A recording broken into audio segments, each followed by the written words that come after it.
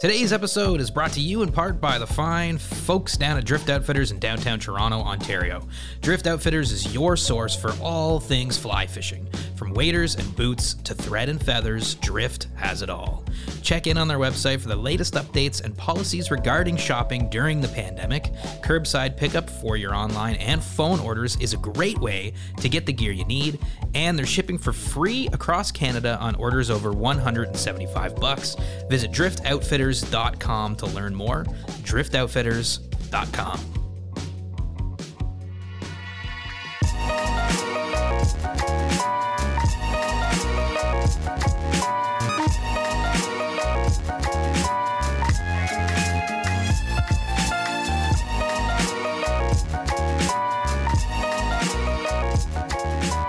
Hello and welcome to another episode of SoFly. It's the end of September, actually. I can't really believe that September's already gone by. And we're back here recording another episode. And, of course, my name is Mitch, and we've got Yilma.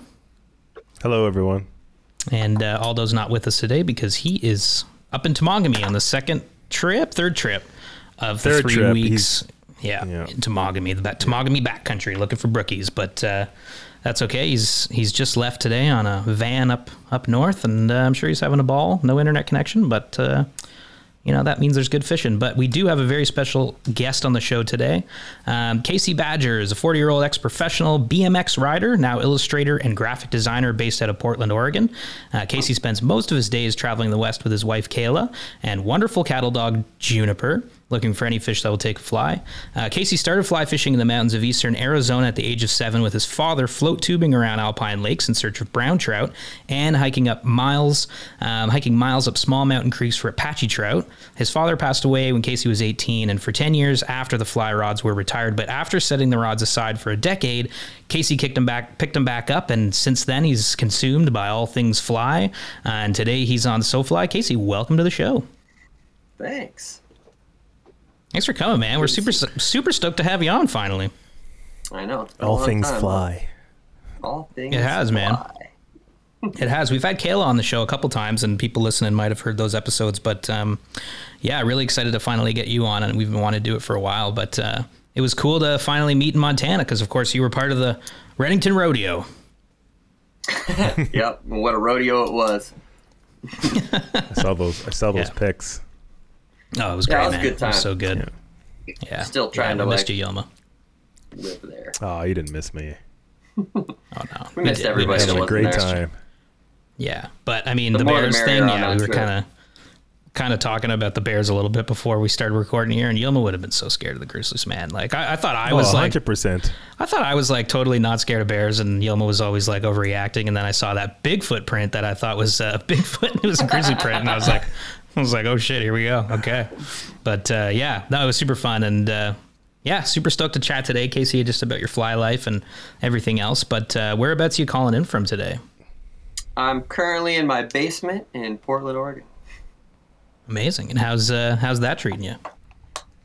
I pretty much avoid coming down here like the plague because this is where my work office is. Nice. And I try to avoid that as much as I can. But here we are. Nice. I love it. Well, thank Yep. you so much But, for, yeah.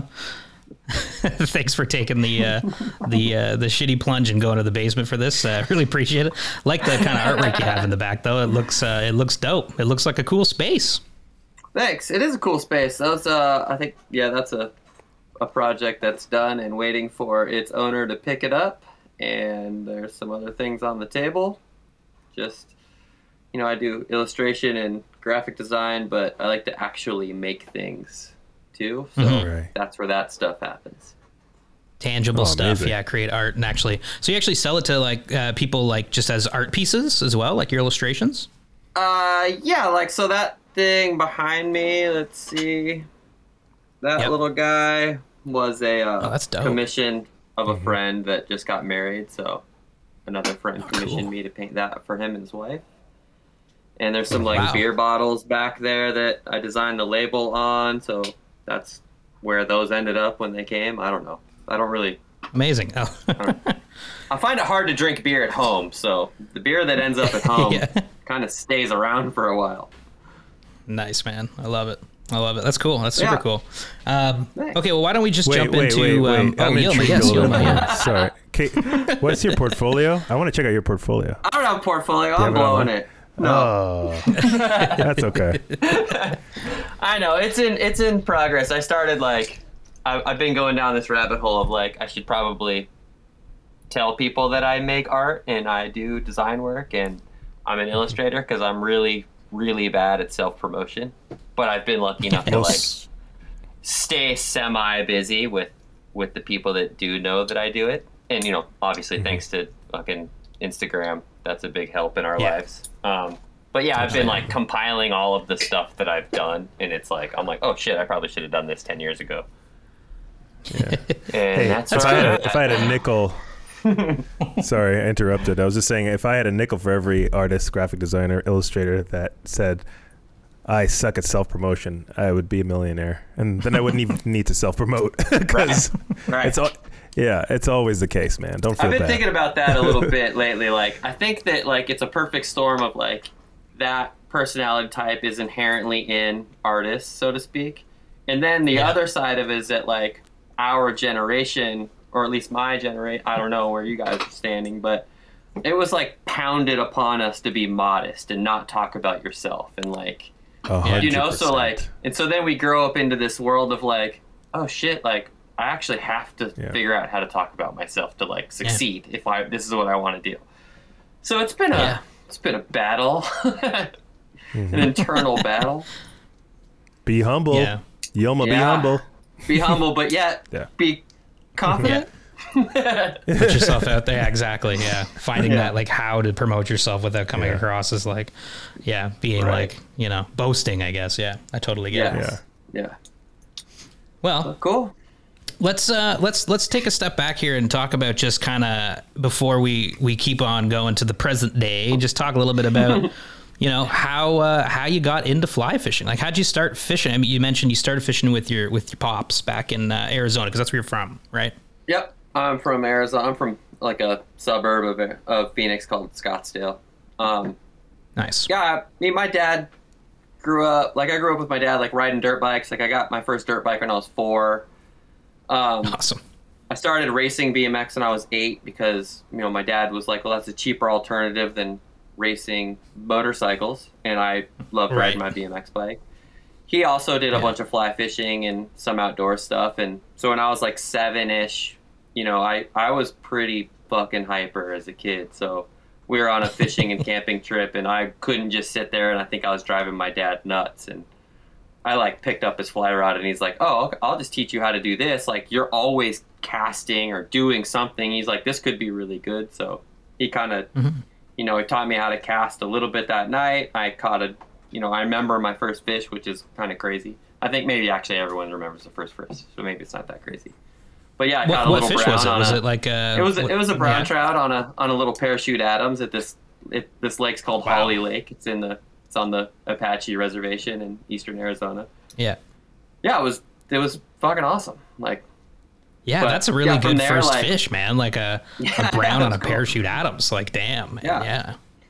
Yeah, it was super cool. And then from there, he got me my own little float tube, and I had some really shitty neoprene waders that had a million holes in them, but I would just put headphones in and listen to music and swim around the lake and cast or troll or, whatever I was doing at the time. But yeah, that was super fun. And then, and then getting into technical small creek fishing was super fun. And then we'd ended up going to Lee's Ferry, which I know Aldo has been, but I spent a lot of time there with my dad as a kid. And then, when my dad passed away, that's where we ended up putting his ashes, because that was his favorite place. Oh, wow. So, it's amazing. Yeah, it was cool. And if anyone's seen that last Reddington Topo collab video we did, that kind of spoke on that a little bit and kind of went back full circle. It was cool. Yeah. Oh, that's wicked. So your dad was a big fly angler then? He was doing it for a long time, or? I wouldn't say he was a big fly angler. I think he had a good friend that he met riding dirt bikes that he fly fished, and then he got my dad into it. So I think my dad was probably, my dad was maybe in his late 20s when he started fly fishing. Okay. And he passed away right before he turned 40, so he wasn't into it for a super long time, but yeah. But enough to kind of introduce you to it and also take you out fishing and, actually get to spend time on the water. Yeah. And I think he did like what a lot of people did, is I think once he started, he got like pretty obsessed with it for a little while. Like, he went down the same rabbit hole I think we all did. Like, he wanted to do it as much as possible. He learned how to tie flies. Like, we had a parrot growing up that we would use my parrot's feathers to tie flies with. Like, awesome. He taught me how to tie flies when I was about that same time. So that's awesome. That's awesome. Sorry, and Yilma's doing little finger tricks because the camera's blurry. And I'm trying to fix the camera. And if you're watching this on YouTube, watch this on YouTube because you'll see Yilma's blurry camera. These cameras are good, but they get a little bit weird sometimes. I just have to wait. Yeah, you just got to give it some time. Well, that's cool, man. Like, what was it about fishing, like when you first started? I mean, you mentioned you just got to kick around and kind of get your energy out, but like, what was it specifically about fly fishing that made you want to keep doing it? I don't know, honestly. Like, I always loved the act of fishing, like, I don't know if it's like the animalistic side that, you're catching something and then you're higher on the food chain, so to speak, or if it was, as a kid, that's probably what it was, like, and I was competitive and I always wanted to catch more fish or bigger fish than my dad. And that was a fun little rivalry. At that time when I was a kid, it was more or less just something that I did with my dad. Right. It was then, I think it was completely different than what it is now. Like, yeah. I think as a kid, it was probably good for me because I was so hyper. It was probably something that, if I can look back, it was something to slow me down, so to speak, like, yeah, it drove all my energy into like one thing. I mean, I don't know. I guess it still does that. Like, yeah, you can get all your, you can just kind of, down. I guess it can consume you and you can really like, you can put a ton of attention into it if you want. Right. And so it's like kind of good in that sense if you've got a very active mind. Right. Yeah. I think that's probably, if I had to like, give it a reason, that's probably the reason. Yeah. And getting like actually having like being able to spend time on the water with your dad, like fishing when you're young, that's pretty nice too. Like actually having like a fishing partner in that sense, when you're a kid to kind of show you the ropes. Yeah, totally. I mean, like, obviously you don't realize it at the time, but looking back, like my dad was 100% my best friend. Like we did everything together. Like rode dirt bikes, went fishing, and he went to all my BMX races. And then he started racing for something else to do with me, like. Oh, cool. So. Shit. I cherished that childhood, and I couldn't I wouldn't trade it for anything, obviously, like, and then, I laugh now that I talk to my mom and my mom's just like, yeah, you just turned into your dad. You're the same fucking person that he was. So good job. And I was like, oh, that's cool. He was cool. Yeah. That's super cool. That's really cool, man. Yeah, man. Apple did not fall far. Yeah. That's good. Yeah, man. So, wait, let me just try this thing. I'm sorry. Yeah, I can't or Yilma, get really close to it, Yilma, and then slowly back away like we do. I think that works.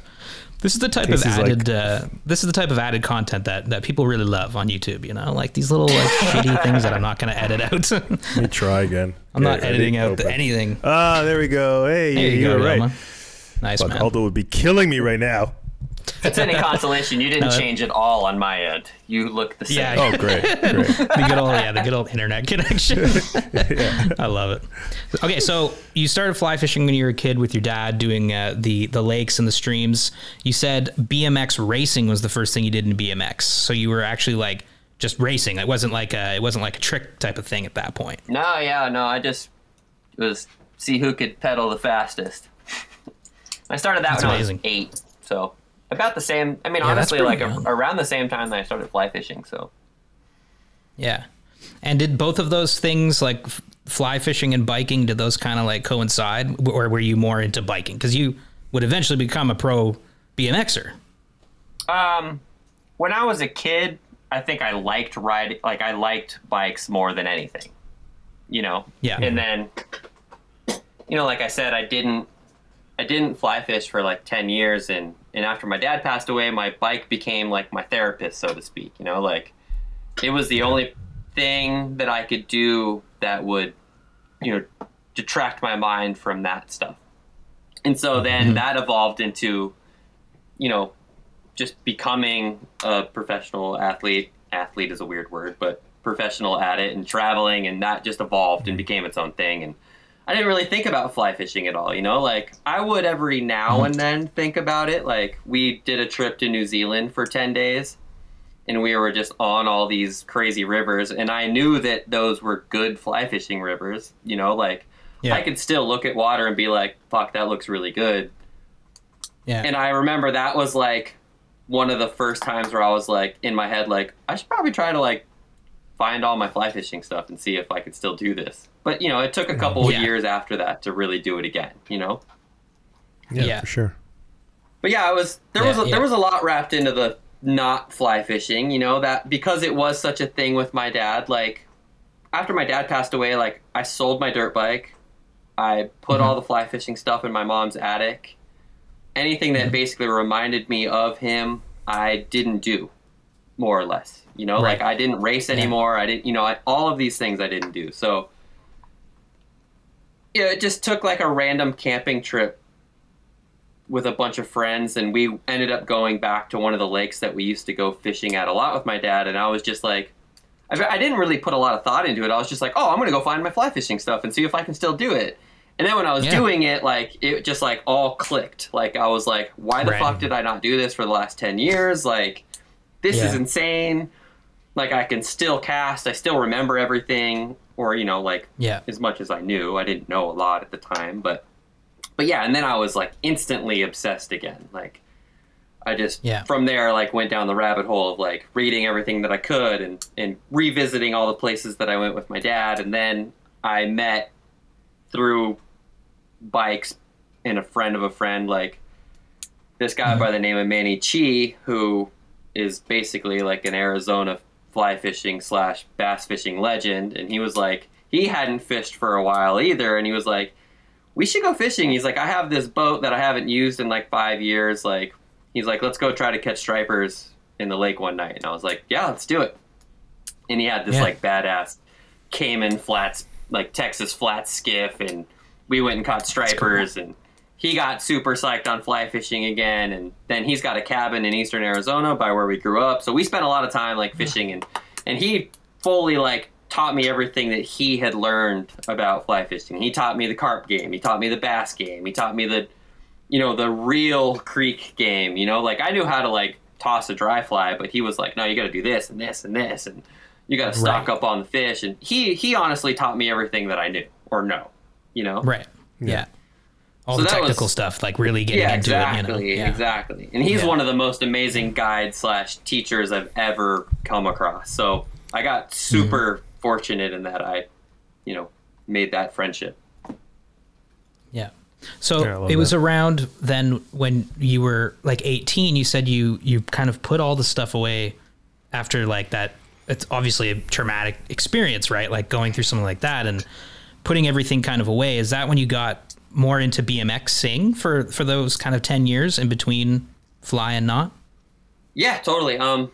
I rode the whole time between, you know, like from when I started racing to, I mean, I still ride 3 days a week, you know, like, but yeah, after my dad passed away, you know, like I didn't ever try to be anything in bikes or fly fishing or anything, you know, like it just, I think that things happen naturally, or you put effort in and you get stuff back basically. But yeah, I just, you know, I quit racing and I built trails in the desert and rode bikes a lot and started going to contests with friends. And I had a friend that got sponsored by a bike company out of New York, and he put me on the team, and it kind of just naturally evolved into, you know, traveling and getting photos in magazines and in that evolution of becoming a person in the industry.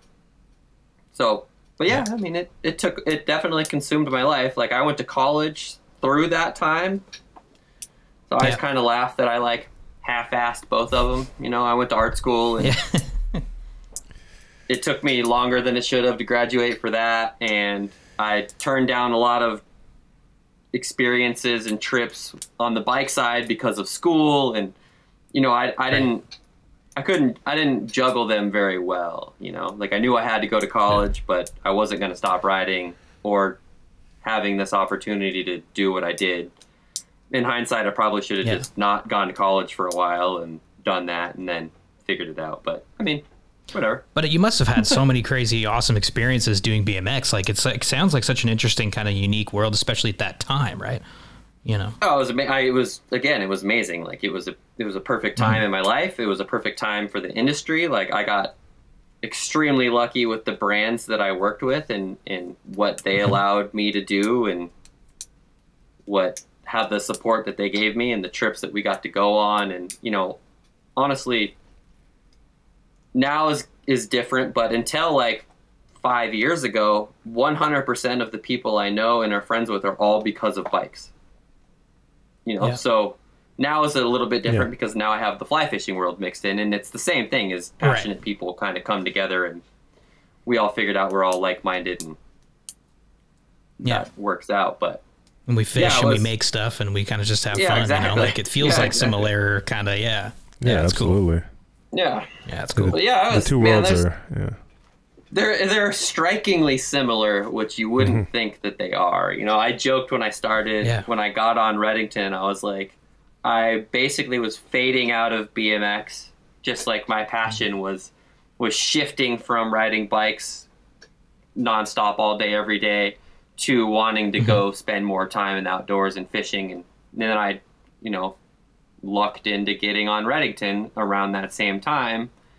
And I joked that like my first trip was, I was like, I traded getting picked up in a van in like fucking Philadelphia for getting picked up in a van in Washington, it's really the same thing, but like instead of going to the skate park or riding around the streets of Philly all day and hurting myself, like I just go spend time on a beautiful river for 3 days. Like, yeah, that's cool, man. That's really cool. It's a nice, I feel like maybe your experience working with brands and doing that kind of BMX stuff maybe helped kind of like, maybe you got to that point where you were like, wait, I can kind of do, like, was it like that where you're like, I can do this in fly fishing? Like, why don't I just It was 100% like that. I didn't think that I could do that in fly fishing, but long story short with Redington is I got asked through Twitter to come do a Redington shoot through a photographer.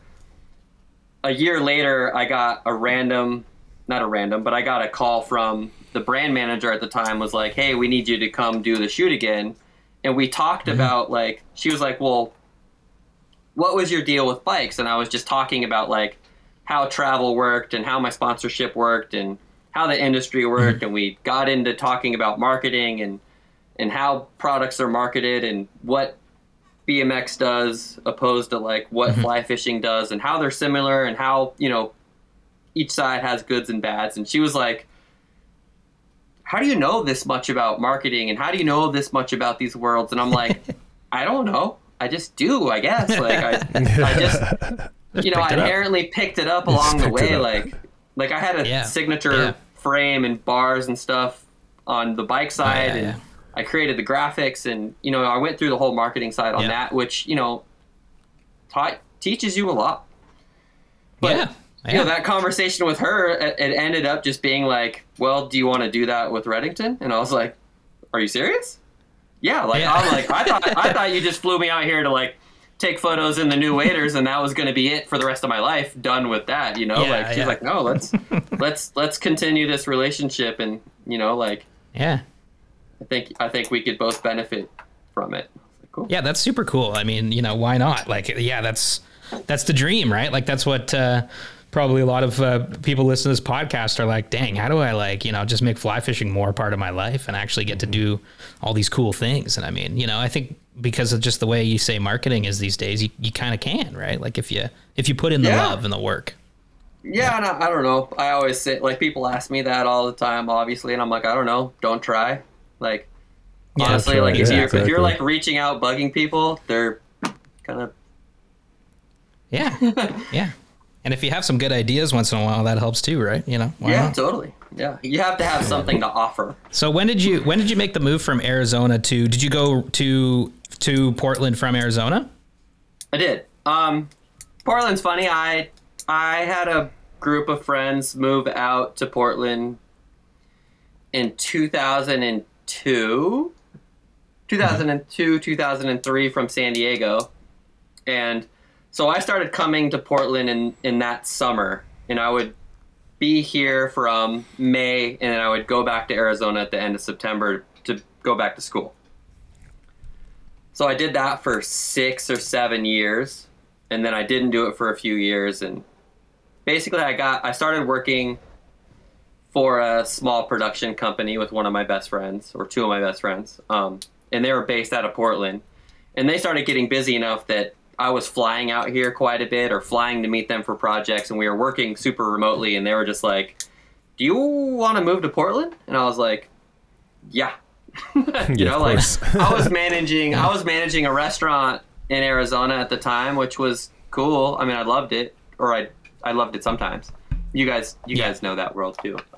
Yeah. I mean, it was cool, but my end goal, I guess, wasn't necessarily at that time to open a restaurant of my own, or live in a restaurant anymore. Like I said, fly fishing was consuming my life, and anything that I could do to have a little bit more life freedom was extremely appealing to me, and that's exactly what that move would have been. The agency isn't incredibly busy. It didn't seem at the time that it was going to be a full-time gig, but it could have turned into a full-time gig, and I was happy doing that, plus doing my stuff on the side and making ends meet, basically giving me the freedom to do whatever I wanted to do, which was go fishing all the time.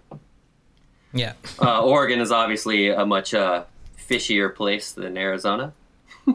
Yeah. So that, the stars aligned. Plus bike riding out here is really good. I had a group of friends that already lived here. Like, I wanted to be back in this zone anyway. So it was an easy answer of yes. Yeah. But I mean, by the way you explain Arizona and catching your first fish was a brown trout, I mean, it sounds like the fishing was all right. I mean, don't get me wrong. Arizona is this weird little, I wouldn't say it's a secret. There isn't a ton of water in Arizona, but there is really good fishing if you know where to go spots. And you're willing to put in the work. That's the thing with Arizona, is that you got to fucking work. Right. Like a 10-mile hike fishing through the Arizona mountains is not a uncommon thing, Jeez. If you want it, but at the same point, you can catch a 30-inch brown in a creek that's 5 feet wide. That's pretty cool. So in eastern Arizona looks just like where we were fishing in Montana. Yeah. Really? Yeah, you were saying that. I could send you photos of eastern Arizona, and you'd be like, "That's Montana," and I'd be like, "Nope." Oh wow. That's cool, man. Do you ever go back and fish it or miss it or we go. Yeah, I mean, I miss it all the time, which is funny. Yeah. You always miss what you don't have, but we go back every winter. I don't really go fishing. I haven't fished the White Mountains, which is the eastern Arizona stuff, since I've moved. We just haven't been home in the time that is a thing. We go back for Christmas. I fished Lee's Ferry a couple times because you can fish it in winter, being in tailwater, and then we did that trip. And I mean, I miss carp fishing around Phoenix almost every day. You would think that moving to Portland would be you'd have fish right at your doorstep, and I mean you do ish. There's steelhead within for sure. 20 miles of downtown, or not even that far, probably 10 miles of downtown Portland. But in Phoenix, I could literally ride my bike a mile in any direction from my house and catch a 30-pound carp. Wow, jeez, that's pretty cool. It was, when I lived there, I took it for granted because, I started carp fishing because it was that close to the house. It wasn't because it was this romantic thing that it's become now, right? It was just I need to go fishing. There's all these canals around the house. There's fish in them. I'm going to learn how to catch those fish. Yeah. Yeah, that's a cool way to get. I mean, that's a really great way to get into carp fishing because people are.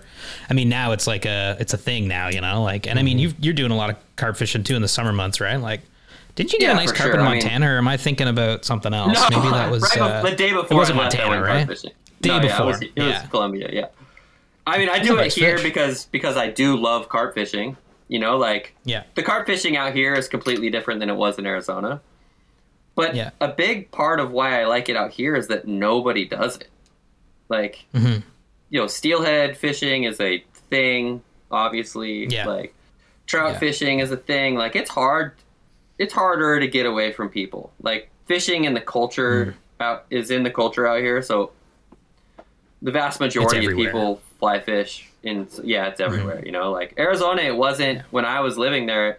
It wasn't that big. It's a thing now. Like when I go home, I run into people in the canal that I've never seen, or heard of. Wow, yeah.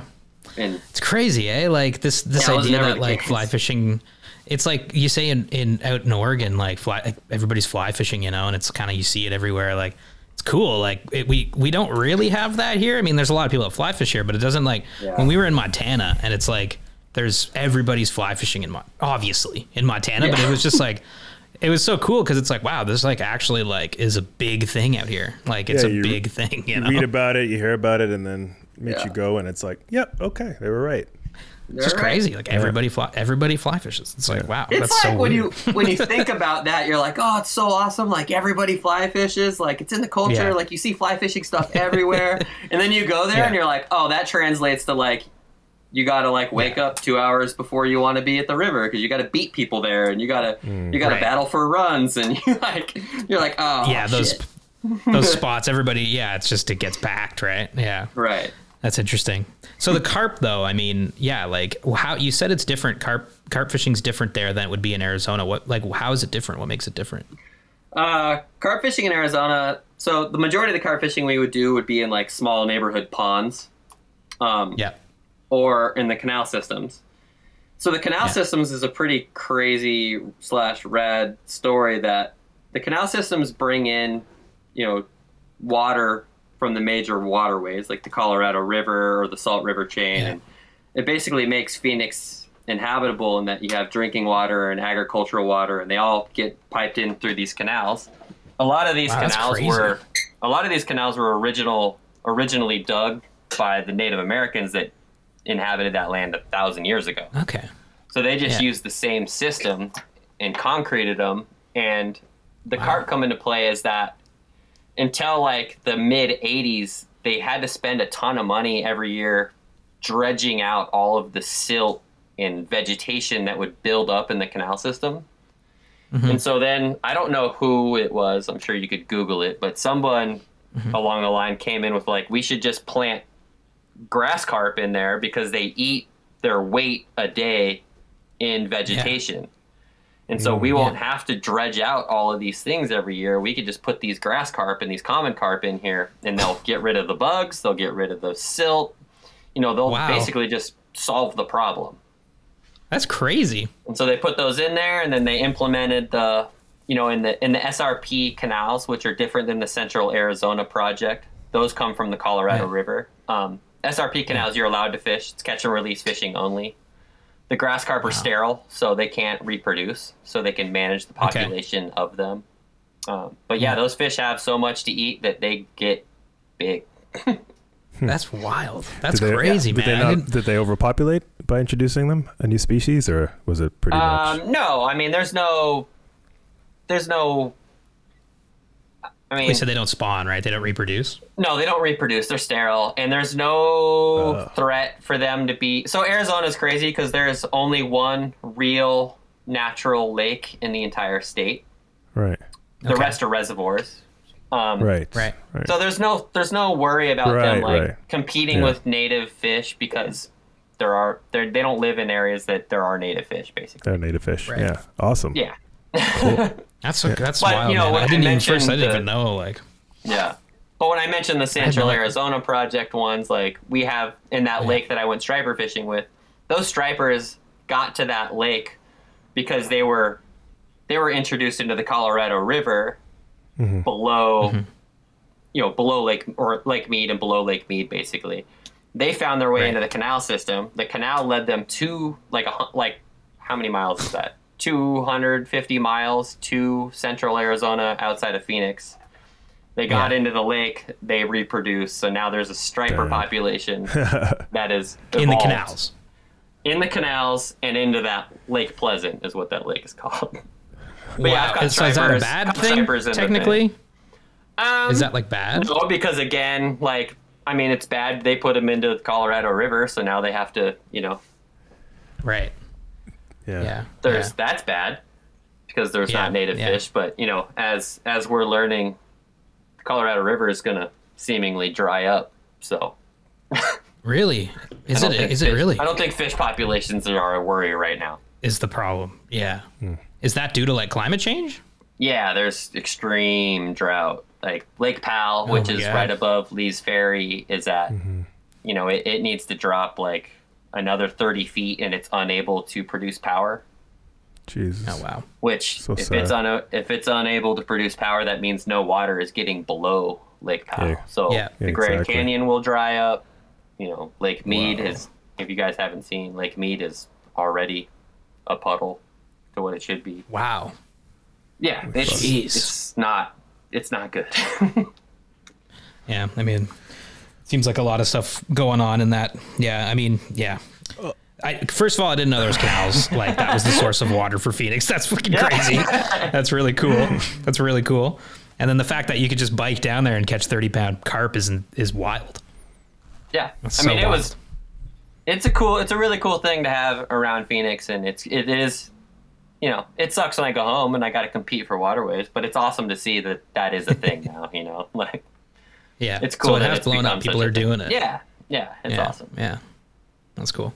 So then in Oregon, like it's obviously the fish are just more, they're not, I mean, it's just not canal fishing. That's how it makes the carp fishing different. No, I think Oregon's its own world of carp fishing too, is that for the most part, the carp that we're catching in the Columbia River are eating mussels.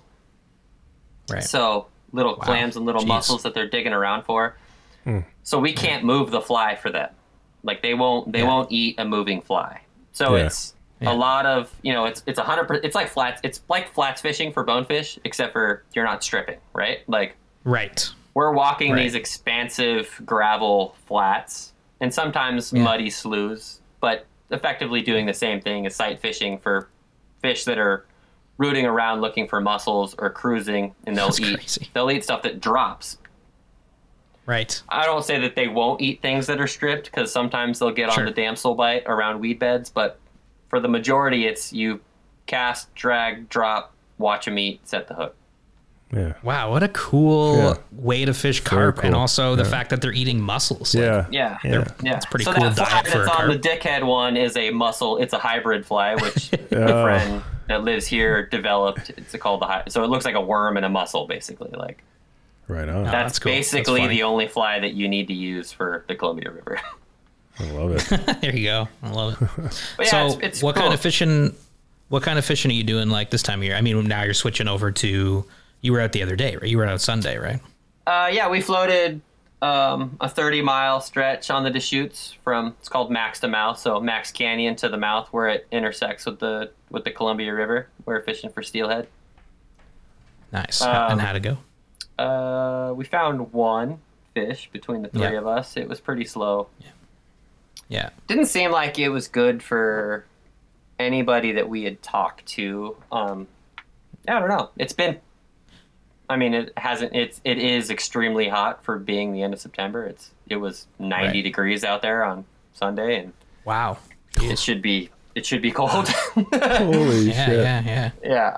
It's a weird weather to steelhead in, Like It when it's is. like- Yeah. It was Yeah. cold in the mornings, which is nice, and it's the steelhead game is it's a morning and evening game Yeah. predominantly. That's your best chances, but you can catch them during the day too. But yeah, I mean, regardless, it was a fun float, but we're getting into there's salmon around now, and if it ever decides to start raining, the salmon fishing will get good. It's projected to be, and is already, a really good coho year.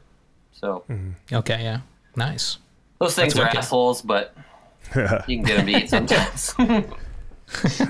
Like they're kind of, are they notoriously kind of tricky to hook or? Yeah, I mean, they're not eating, so you're just trying to piss them off. They're aggressive. They chase things, and if they're in an aggressive mood, I don't know. I fished a river the other day, and there were coho rolling fucking everywhere, but they wouldn't move for a fly. Oh, man, that's got to be frustrating, eh? That is so frustrating. It's frustrating, but I don't know. I don't know what's better. If you can see the fucking fish not eat, or you know that they're there and they're not eating, or if you just like think that they're not there. I haven't decided. That's better for sure. That's better. You think that's better? I mean, like, I was stealing fishing. Like, so. There's just no fish here. When there probably are a bunch of fish. Wasn't there. me. Yeah, exactly. Probably. That's how I feel with steelhead fishing here, because it's when we're swinging flies for steelhead on rivers that maybe some of the rivers we fish don't necessarily get a ton of fish, and it's like there's pressure, and also you're swinging like a dry line or whatever. Yeah. So it's like the odds are stacked against you, right? But it's like you can't see them miss the fly. But when you don't catch a fish, you can leave and just be like, well, there's no fish yet. We just need some rain. Yeah. Right. Right. Feels good. Yeah. Yeah. The steelhead out there, though, out west, are notoriously having a bit of a hard time. Like, what's the return expected to be like this year on some of the rivers? Is it a good story, or is it still kind of like a little bit? This year's a. I mean, you put everything into perspective, right? This year is a good return year. We're on pace with the 10-year average. Okay.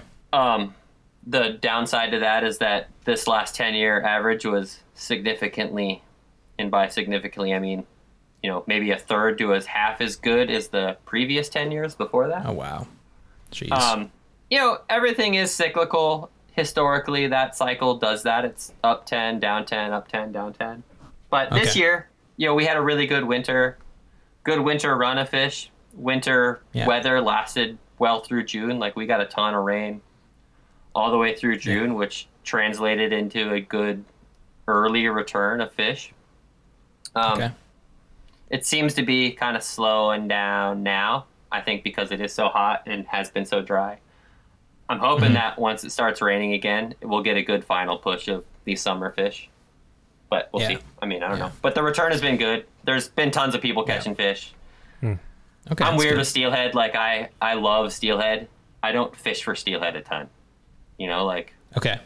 Kayla and I actually coincidentally talked about this earlier today. It was like, they're having such a hard problem on their own. Yeah. And granted, we are doing it in the least harmful way. We're swinging flies. We have the less percentage of encountering these fish that we can. But still, that encounter could possibly be detrimental to them. Mm-hmm. Yeah. So it's this weird battle of like, these fish are very visibly becoming extinct in front of our eyes. Like, I think we need people fishing for them because we need people fighting for them. Mm-hmm. I don't know how much I need to fish for them to fight for them. If that makes sense. Yeah. Yeah. Yeah. I mean, well, you've had a lot of experiences. Times. Yeah. I mean, I go a couple times a year, and it is honestly like one of the only things we can fish for in the winter. Winter steelheading is a lot easier for me to wrap my brain around because A, I suck at it, and B, I suck at it. So me too. I hate steelhead. Fucking hate it. But I love like steelhead to me is such a romantic thing. Like it's hard to live in the Pacific Northwest and not be a steelhead person. Like it is 100% the fishing culture here, and I love the act of I love spey casting. I love working through a run. It is completely different than any other kind of fly fishing I do. And I love it for that, Yeah. So I don't think that I would ever stop, I could totally see myself becoming the person that like is just clipping hooks off flies and doing it for the grab, Yeah. Absolutely. Yeah. Not necessarily there yet. I'm not sure where I'm at. I feel you. Just haven't been fishing for them a lot. Yeah. Yeah. I like that. No, I know what you mean, and I mean, you've got lots of experience fishing. I think you your relationship to the fish is solidified, right? So you can be in that kind of point where, you're like, actually, I'm gonna just like leave them be this year I think, or something. I don't know, but that's my thing with steelhead is that I'm I wouldn't say that I'm proficient at it. You know, like I think that I can cast well enough. I think I know well enough what to do, but my experiences with catching fish isn't that high. Like, I've never put I don't want to say that. I have put a lot of effort in, but like lately, now that I seemingly know what I'm doing, I don't put the same amount of effort in, so I don't catch a lot of fish. You know, like, but it's still there as that, like, I don't feel like I've mastered it by any stretch of the imagination. I don't even think I've scratched the surface.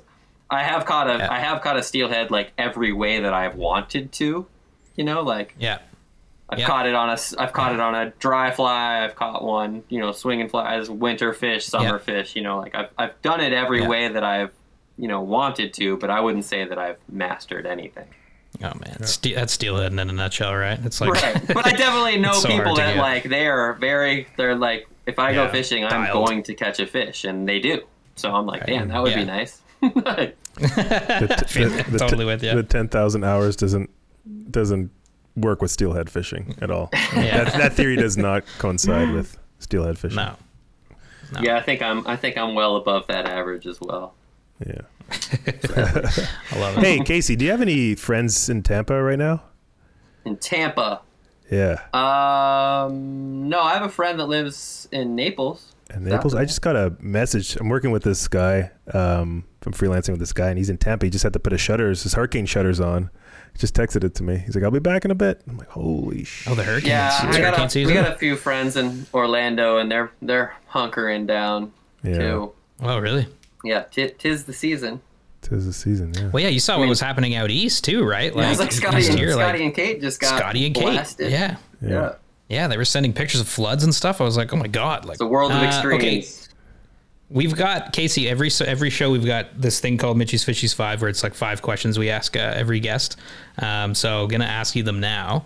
And they're just kind of just, you know, 5 more general fishy questions, just, you know, broader about your fishing life and that kind of thing. And I'm going to pull them up because somehow I always forget what they are, even though Aldo always like, okay, yeah, no, I got it. Okay, so the first Aldo's one. Aldo's not here, Mitch. Mitchie's Okay, Fishies 5. fuck. I know, he's always like, Mitch, how do you forget these? You ask them every podcast. I'm like, I don't know. I always just draw a blank. The first question to Mitchie's Fishies 5 is, if you had to pick a favorite fish, what would it be and why? If you had to pick one.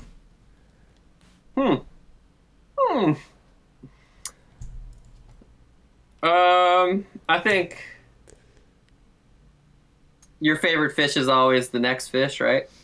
So I think my favorite fish would probably be a fish that I haven't had the chance to catch. So golden dorado, I think, would be on my number one bucket list. That's a cool answer. Yeah, golden dorado. They seem like the pinnacle of everything that I would love in a fish. So I'll say that's my favorite fish. Those fish are crazy, man. I'm totally with you. I wanna catch one of those too. Are you gonna get a shot at any of them? You think upcoming? You got any plans? No plans. Yeah. It seems like I think that fish is like, it's a bucket list because it's expensive to do, and I can't really foresee myself being able to afford that gnarly trip. Yeah, that's a heck of a trip. Yeah, but that is also part of what makes it so rad. Is that, like, you have to go to the craziest places to find those things. So. Yeah. I'm not coming with you. Yeah, no doubt. That's all on you. All right. There's no grizzly bears in the Amazon. Yeah, but there's no. Yeah, you're good, Yoma. You got no grizzly bears. I think I'd rather grizzly bear than one of those little poisonous frogs that are just like this small. I'm just kidding. Golden Dorado, man, like those fish are so cool. Yeah. Like I saw someone we know actually up here in the Toronto community. He was just fishing for them and got a beautiful fish, and I was just like, oh my God. Yeah, they look insane, man. I'm totally kidding, Casey. If I am scared, but I'd still do it. Okay, at least once. That's good. Yeah. That's good. Yeah, you might not sleep for that week, but you'd be. Doesn't matter. I can sleep after. True. If I die fishing, that's not a bad way to go. Hey. Nah, that's a good way to go. Yeah, man.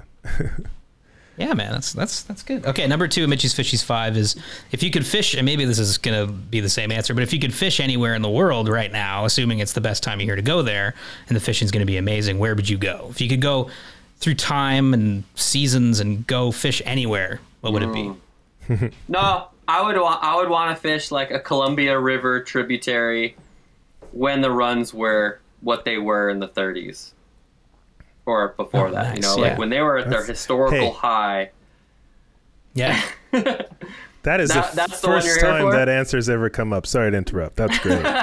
Yeah, I mean, the Columbia River had the world's largest run of anadromous fish. You know, like salmon, steelhead was the highest in that river, and its tributaries got the most of that run. You know, like. Yeah. I think that would be the one. Yeah. But that's the question of, do I get to retain the knowledge that I have now, or do I go back to that time period's knowledge? Oh no, you get to retain the knowledge, and you can bring the gear. Oh, yeah, this is, and you can bring the gear. Yeah. Perfect. Yeah, I'm traveling with a spare rod and. Man, you'd be roping fish. It'd be insane. A time travel story. That would be incredible. That'd be cool. And that's like those classic pictures of like anglers with like the stringers of fish, and it's just like 100 like giant fish, you know. And it's just like, God, it's crazy, man. Yeah, the Columbia had a May run of Chinook salmon that were, you know, upwards of 120 pounds. Like, that's so insane. The May monsters. And can you imagine? Now, oh my God. I love when I go in the river and Mitch, you can attest to this. And then we meet a guy who's, you know, he's like, I don't know, 80. He's like, well, when I used to fish, there'd be so many fish in the river. I'm like, yeah. I wonder how they all died. Yeah, right. I wonder why they're not there anymore. But we kept everything. Yeah. Yeah, exactly. Yeah. I wonder what happened. Yeah.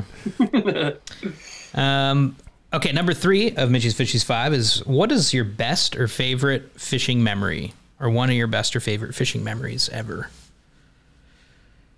That's a lot of memories.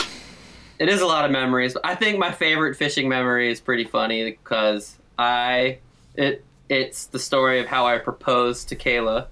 Mm-hmm. Yeah. I had this elaborate plan that we were in Ascension Bay and we had a guide and she was tarpon fishing, and I had this plan that, you know, she was going to catch a tarpon and she was going to turn around and I was going to drop down to my knee and propose, and the guide was going to film it, and it was going to be this, like, you know, like everything that you envision in your life, right? Yeah. And so that day came.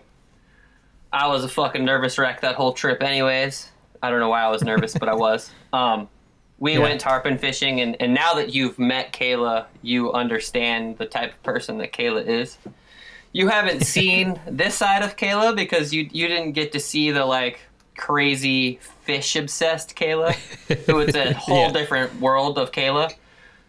She had never caught a tarpon. You know, we're chasing tarpon all day. She's having shots all day. Like, they're just not, like, either the fish is missing the fly, or, you know, like they're just not turning on the fly, or whatever it is, but she's like hyper focused, you know. She gets one to eat finally, and, you know, keep in mind, I'm like, I got ring in my pocket, I'm like ready to do all this shit. She like hooks one and it burns her finger, you know, like on the hook set, and it runs and burns the finger, and then it spits the fly, and she turns around and looks at me like Sigourney Weaver in Ghostbusters with the glowing red eyes. Like, she's like, give me tape now.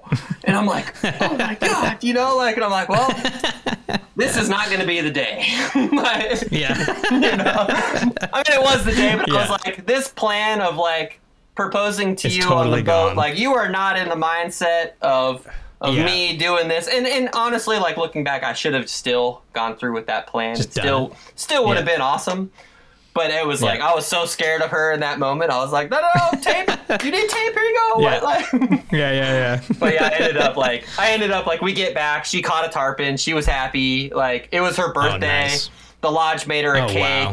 And then I was like, hey, we got to get the fuck out of here. Like, we got to get back to Tulum. Like, and because I had this plan of like, you know, like there was a pretty rad spot on this beach, you know, and I was like, I'll just do it there, you know, like.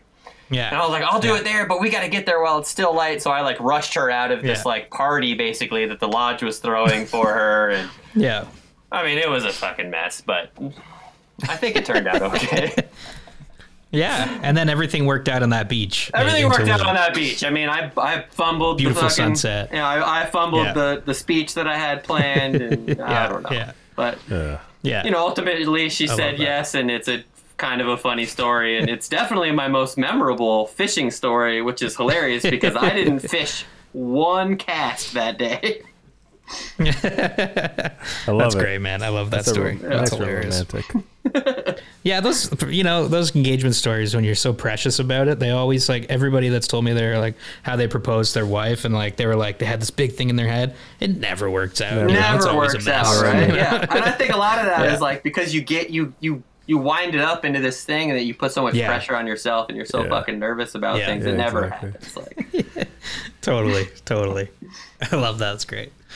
Wow, what a good day for Kayla, like getting a fish. It's her birthday proposal. That's a heck of a day, man. In Mexico. I had to ruin the day by proposing, you know. She's like, fuck, I guess I'll be with you. Oh, that's awesome. Ascension Bay is a whole other thing we could talk about, but yeah, we'll leave that for the next one. You guys are coming this time. Yeah. Oh man, I want to, like, after hearing you guys talk about it, and I know Aldo went down and we talked to Kayla about their trip, and it just sounds amazing. But can we not shoot, Mitch? Let's just have a time, the same thing. Just go. Just go. I just want to fucking fish, okay? I don't want to hold the camera. No. Jeez. Yeah, you don't have to. Thanks. Yeah. No, I'm down, man. I'm down. Mitch is like, why are you getting so angry, man? You don't have to. You don't have to, man. Strap a GoPro to your head and call it a day. Yeah. I like it. Okay, number 4, Mitch's Fishies 5 is why do you fly fish? What do you get out of fly fishing? Why do you do it at all? I think that changes day to day. I mean, on a grand scope of things, I think is like an over-encompassing thing.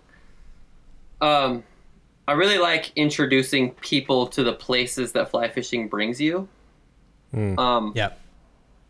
I think I get more out of that than anything, you know, like fly fishing as an experience is probably why I fly fish, as an over encompassing thing. Bringing people in it and having them be able to experience that through their own eyes I get a lot out of that, you know, like Mexico, you know, like talking about Mexico and seeing Mexico, like seeing how, like, obviously, like, Mexico to me is super special and to Kayla is super special, and that place is super special, but like, bringing someone there and having them experiencing it and it being special on something completely different is amazing to me, you know, like, and Lee's Ferry is another one of those places. And fly fishing has allowed me to go to so many of these special places, you know, like seeing people get to experience that, and, you know, and there's a lot that comes with that, you know, like, again, like I said with steelhead, like, we need people to fish for steelhead to protect the steelhead. Like, we need people to experience these places and these cultures and these fish to protect those things and protect all of the reasons that makes them so special, you know. Like, we're in a pretty crazy time where we're losing a lot of these places and pretty quickly. Shockingly quickly. And then like on like a microcosm, like, I keep fishing because I like new experiences. Like, I like finding new experiences. I still love the game of catching and fooling a fish through fly fishing.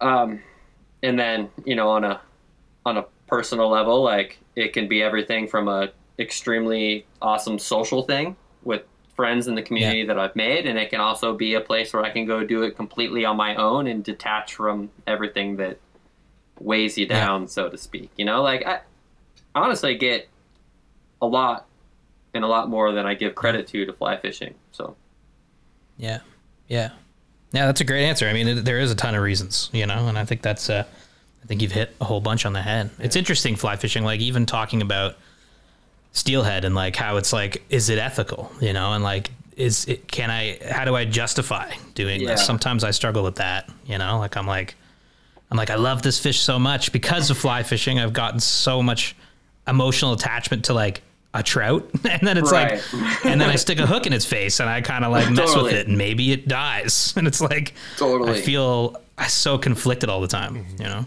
Yeah, it's tough, but here we are, living contradictions.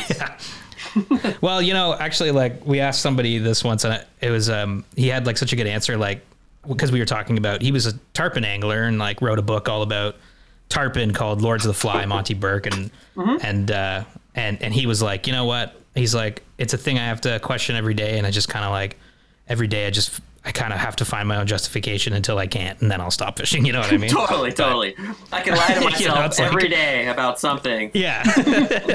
And once I've got to just, and then I got to just, until I can't. But yeah, it's interesting. It's a weird thing, fly fishing. Yeah. And I think that we all go through this. We all go through that phase too, like we'll all, I think, ultimately get to a space where like, our reasons for not fishing will outweigh our reasons for fishing, know? Yeah.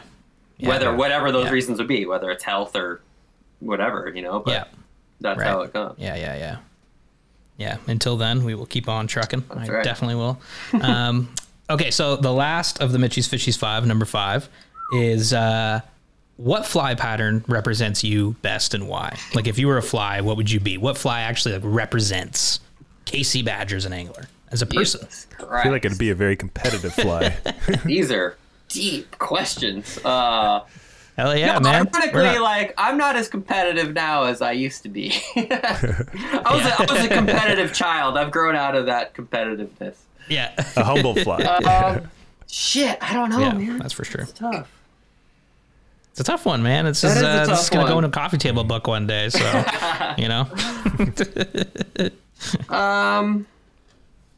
Just don't say woolly bugger, man. Just don't say woolly bugger. Woolly bugger. Yeah. Shit.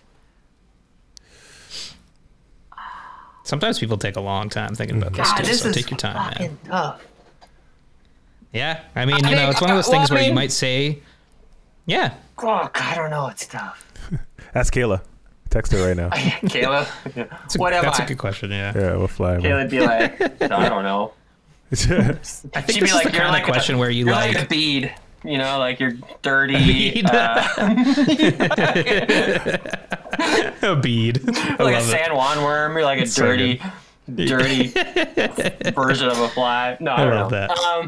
Man, I think I would like to believe in a romantic world. Maybe I'm like a modern take on like a muddler. Like a classic fly that has some, artistry to it that, can adapt and be fished in a multitude of ways for a variety of fish. I think that would be where I'm at. Like, there's not many fish that won't eat a muddler. So I'd like to think that I'm a fisherman that will catch all the fish.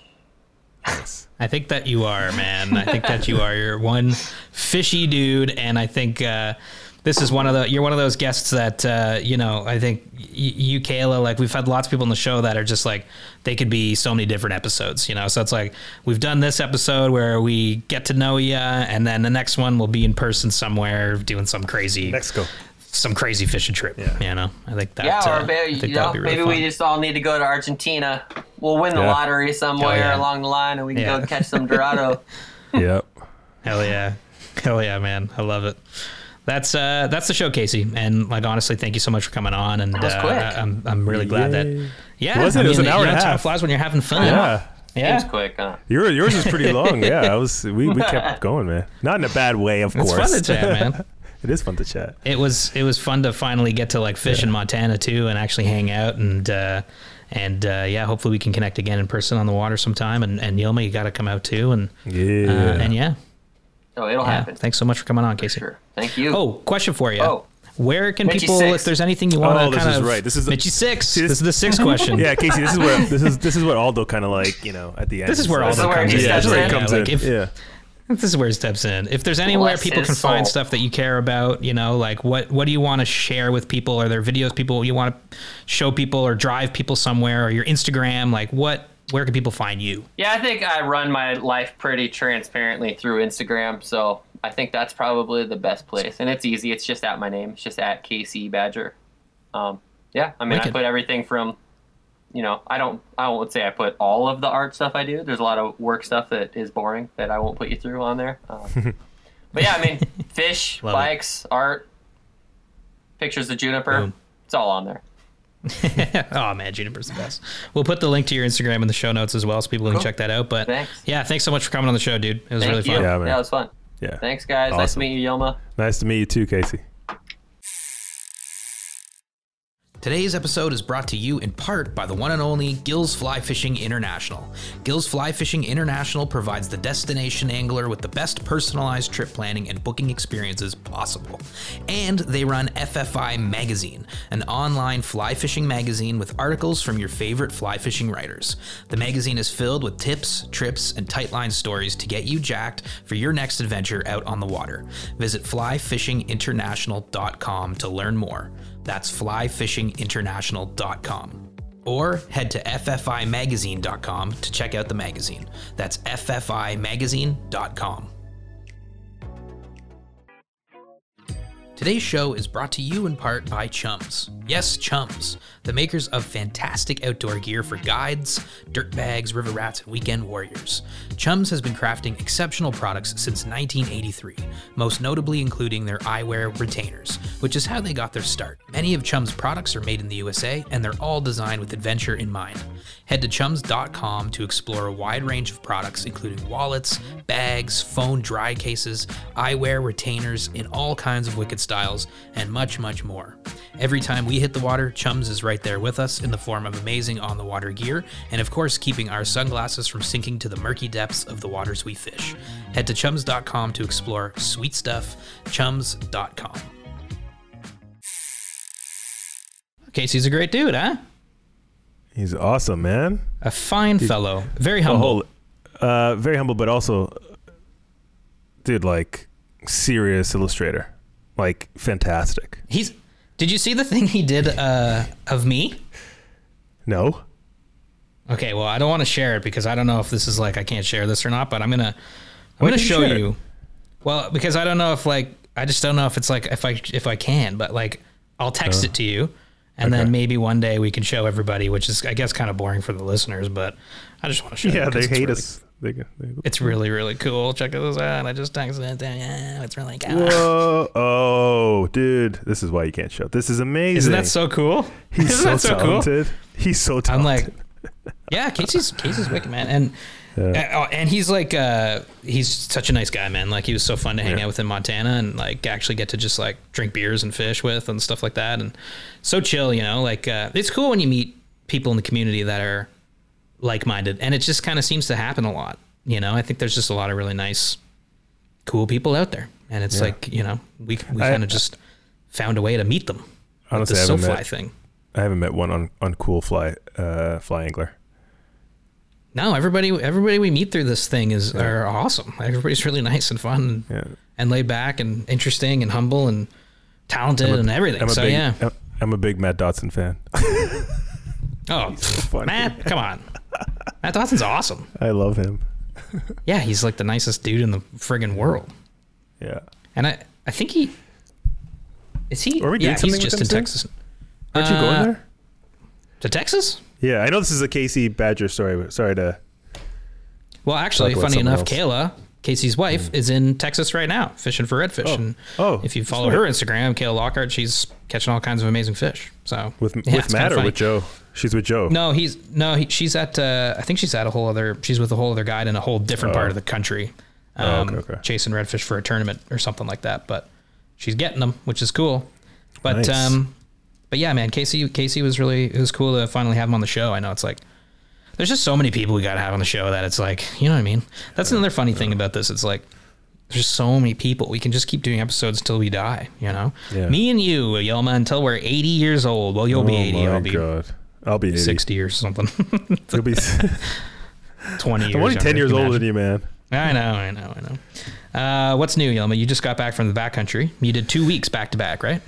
2 weeks back to back with Eric at Temagami Outfitting. We partnered with them. The first group was the Brown Girl Outdoor World. 7 ladies came with us, and 4 which have never fly fished before. And Aldo and I and Adis were instructing and also just guiding, and they caught so many fish.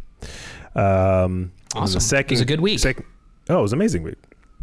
Were there any challenges at all? Like, was the conditions were perfect? No, conditions were not perfect. Both weeks. You know, we had frost one morning. We had rain, thunderstorms, low water levels. Yeah. The ladies had low water levels, and then the brewery, the Good Luck Brewery, the week after had high water levels. Because rain came. Yeah. Yeah. So, and funny enough, the second week with the Good Luck Brewery anglers, that guided trip that Aldo and I did, huge amount of more water because it rained like crazy the weekend prior, but also we're finding, because the water levels were high, we're finding fish, huge brookies in different stretches of the water, the river that we never fished before, which opens up very a cool whole other world. Yeah. So it was a very good trip. You had lots of fun, lots of good campfire laughs and things like what about all the non-fishing moments? Fun? Oh yeah, fun campfire laughs, some good, some nice solid mild joints and nice. Red wine and some good meals and some good people. Yeah. Cool. That's fun, man. Yeah, it was great. Learned a lot. This one of the clients on the first trip, she put me on 3 things that I have to do because we were chatting, because she was my canoe buddy, my canoe partner. Mm-hmm. And she's like, "Oh, Mitch, where'd you go?" What do you mean? You're black. I closed my camera because the thing was messing up. Oh my God. So she's like, because we were chatting about the Ace Ventura movie at the end where everybody puked after finding out that the police officer, the cop, Los Einhorn, was transgendered. And how that is such a detriment into like how we perceive transgendered people. Like that movie, like that scene in that movie? That movie. And she's like, "Did you know that scene in the movie was a parody of The Crying Game?" And I had no idea. And me, a big movie buff. Yeah. And so I watched The Crying Game yesterday, and I was like, "Oh my God, what an amazing movie. Very powerful flick." And then she put me on, she's like, "You need to read Cast." Sorry, not Cast. Okay. Yeah, Cast. It's another, is it Cast? Fuck. Wait, let me check, man. I haven't seen Crying Game. I haven't seen Ace Ventura. I haven't seen any of these. Yeah, well, I know what Ace Ventura is. Obviously, I haven't. Yeah, you don't need to watch Ace Ventura, but Crying Game, you and Steph should watch. Okay, I'll check it out. So, and then she put me on another book by the author of Isabel Wilkerson, which is like this badass author, and the book's called Cast. Right, it's talking about caste systems. Oh. So I got to read that, and then another one called The Power, which is the book is apparently not that good, but they're making a series called The Power, where basically men are in power. We know men as in power, right now or in our time. But this is a book about flipping the gender power struggle, and how gender is not. The book is about genders. It's not really. I don't know. I've never read the book, but this is what she was saying. I should check it out. It's a science. Basically, it's a science fiction. It's a novel. Okay, so it's science like they're like in this world, women are in power, and basically the egos are the same as if men were in power, and they were talking about like the duality between the two and all that kind of stuff. So she put me on these kind of 3 things and I've done one so far because the movie's easier, and I got to read Cast, and then I got to check up on The Power. So that's it. Right on. So yeah, cool. Great time. Wow. Yeah, I know. Well, yeah. I mean, I feel like that week would be great with those people because there's some very interesting people, very cool people that go on the Premier Outdoor World trips, and D obviously was there, and Shelly. Oh my God, I can't hang with D, man. I can't hang with her anymore. I can't. It's too funny. I can't. Yeah, I'm just like D. I can't, she's jokes, man. She's so funny. So funny. So smart too. So. Oh yeah. And then the Good Lot folks. That was Good Lot Brewery. Some people from there, eh? Yeah. That's fun. So the owner from Good Lot. Good Lot's a brewery here in Southern Ontario, right? Yeah, Southern Ontario up very fun. West Credit. Yeah, and they honestly he's like. Do you know what they did, Yoma? Before you said that? They made a beer once that for the Credit River fight, like beer. They made a beer, so it's like when you bought that beer, money went back to fight the wastewater treatment plant in the Credit River. So there you go. I love that. Yeah. And apparently that's what he does. So I asked him, like, so what's going on with Good Lot? Like, it's a D. He's what's like, the deal? He's like, man, we just give away beer all the time. It's like, they're like a brewery that's like a philanthropic beer brewery. Right. Like they do a lot of a lot. I guess what you'd call charity work, but just like work for good. That's cool. Yeah. He's like the Yvon Chouinard of breweries. Yeah. Cool. I got to meet this fella. Yeah, sounds like a very, very nice dude. Yeah. And Aldo was saying how much he. I was talking to Aldo yesterday. He was saying how much he loved both weeks, and also all the people on the BGW trip, obviously, because there were some new faces, and the good lot folks were a ball. So it's great. Yeah. It's super fun when you can go spend time in the woods with good people and have a unique experience. So I'm glad you didn't get eaten by a bear. Welcome. Yeah. Thank you. We saw bear. We saw wolves, bears, foxes, beavers, muskrats, eagles, and lots of brook trout. Well, we haven't even talked about Montana, and I know we have on this show, but I haven't talked about it with you, so we got to get a beer this week, and I can just kind of tell you all about Montana. I'll see you Friday. Yeah? Well, let's do it. I mean, I'll just tell Yana that, no. She could come. Yana could come. No, because then, you two together against, make fun of me. No, just one-on-one. All right. Well, we'll figure it out. Well, what else we got coming up? It's Steelhead season now. You're going to BC in like a week. Have fun on that. Thank you. That's gonna be so cool. I'm gonna be so freaking jealous. Oh my god. Yep. Oh, it's gonna be cool, man. And you wanted to go to BC for a while, so that's gonna be fun, right? It's gonna be great. Yeah. Excited? Very excited. Yeah, and I'm gonna stay in Vancouver after that for another week. Yeah, that's cool. Yeah, Vancouver. Nope. What else we got? Aren't you going to Texas? No, I'm not going anywhere. No. I'm going to start steelhead fishing soon for the Great Lakes steelhead here in Southern Ontario. I know Idis is he's getting itchy to do that, and we've gotten lots of rain the last few days, so he's been texting me every time it rains saying that this could be good for the fish, and I'm like, oh yeah. We're both getting excited for it, and cold weather season is here, which is amazing. Fall hit on September 22nd here in Canada and in North America, and it really did hit right away. It went from 28 degrees to like 12 overnight, and it's just stayed there, which is sick because it's sweater season. And you know what that means. Season. Head to SoFly.ca and head to the merch shop and get yourself a SoFly hood. No, I'm just kidding. I do love sweater season. So do you. You're wearing a sweater right now. One of the old school SoFly hoodies. I know. Maroon. The old ones. Very fun. Yeah. I love a good duffel coat. I love a good top coat, Yeah. This is where everybody stops listening to the podcast. They're like, why am I listening to this? Yeah, they're like, okay, podcast? Talk about this fashion is so freaking boring. We're sorry. Thank you for listening. We love you. And check out our YouTube page, and you'll be able to actually see this podcast. Not this section of the show. We just do the main interviews, but you'll be able to see the main interview, Casey Badger, me, and Yilma. And everybody, thank you so much for listening. Thank you so much for supporting the show. It means everything to us. And Casey, thank you so much for coming on the show. It's great to chat. And I think that's it for now from me, Mitch. Yilma? Bye.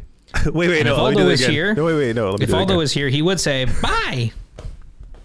Yeah, do it again. Bye, Yilma. And that's it for me, Mitch, and Yilma. See you later, everyone. That was your retake? Oh my God. Thanks so much for listening, and have a good one. You can find all of our content at SoFly.ca. Reach out via email by sending your questions or comments to info@SoFly.ca. Find us on Instagram @the SoFly Crew. Thanks for listening.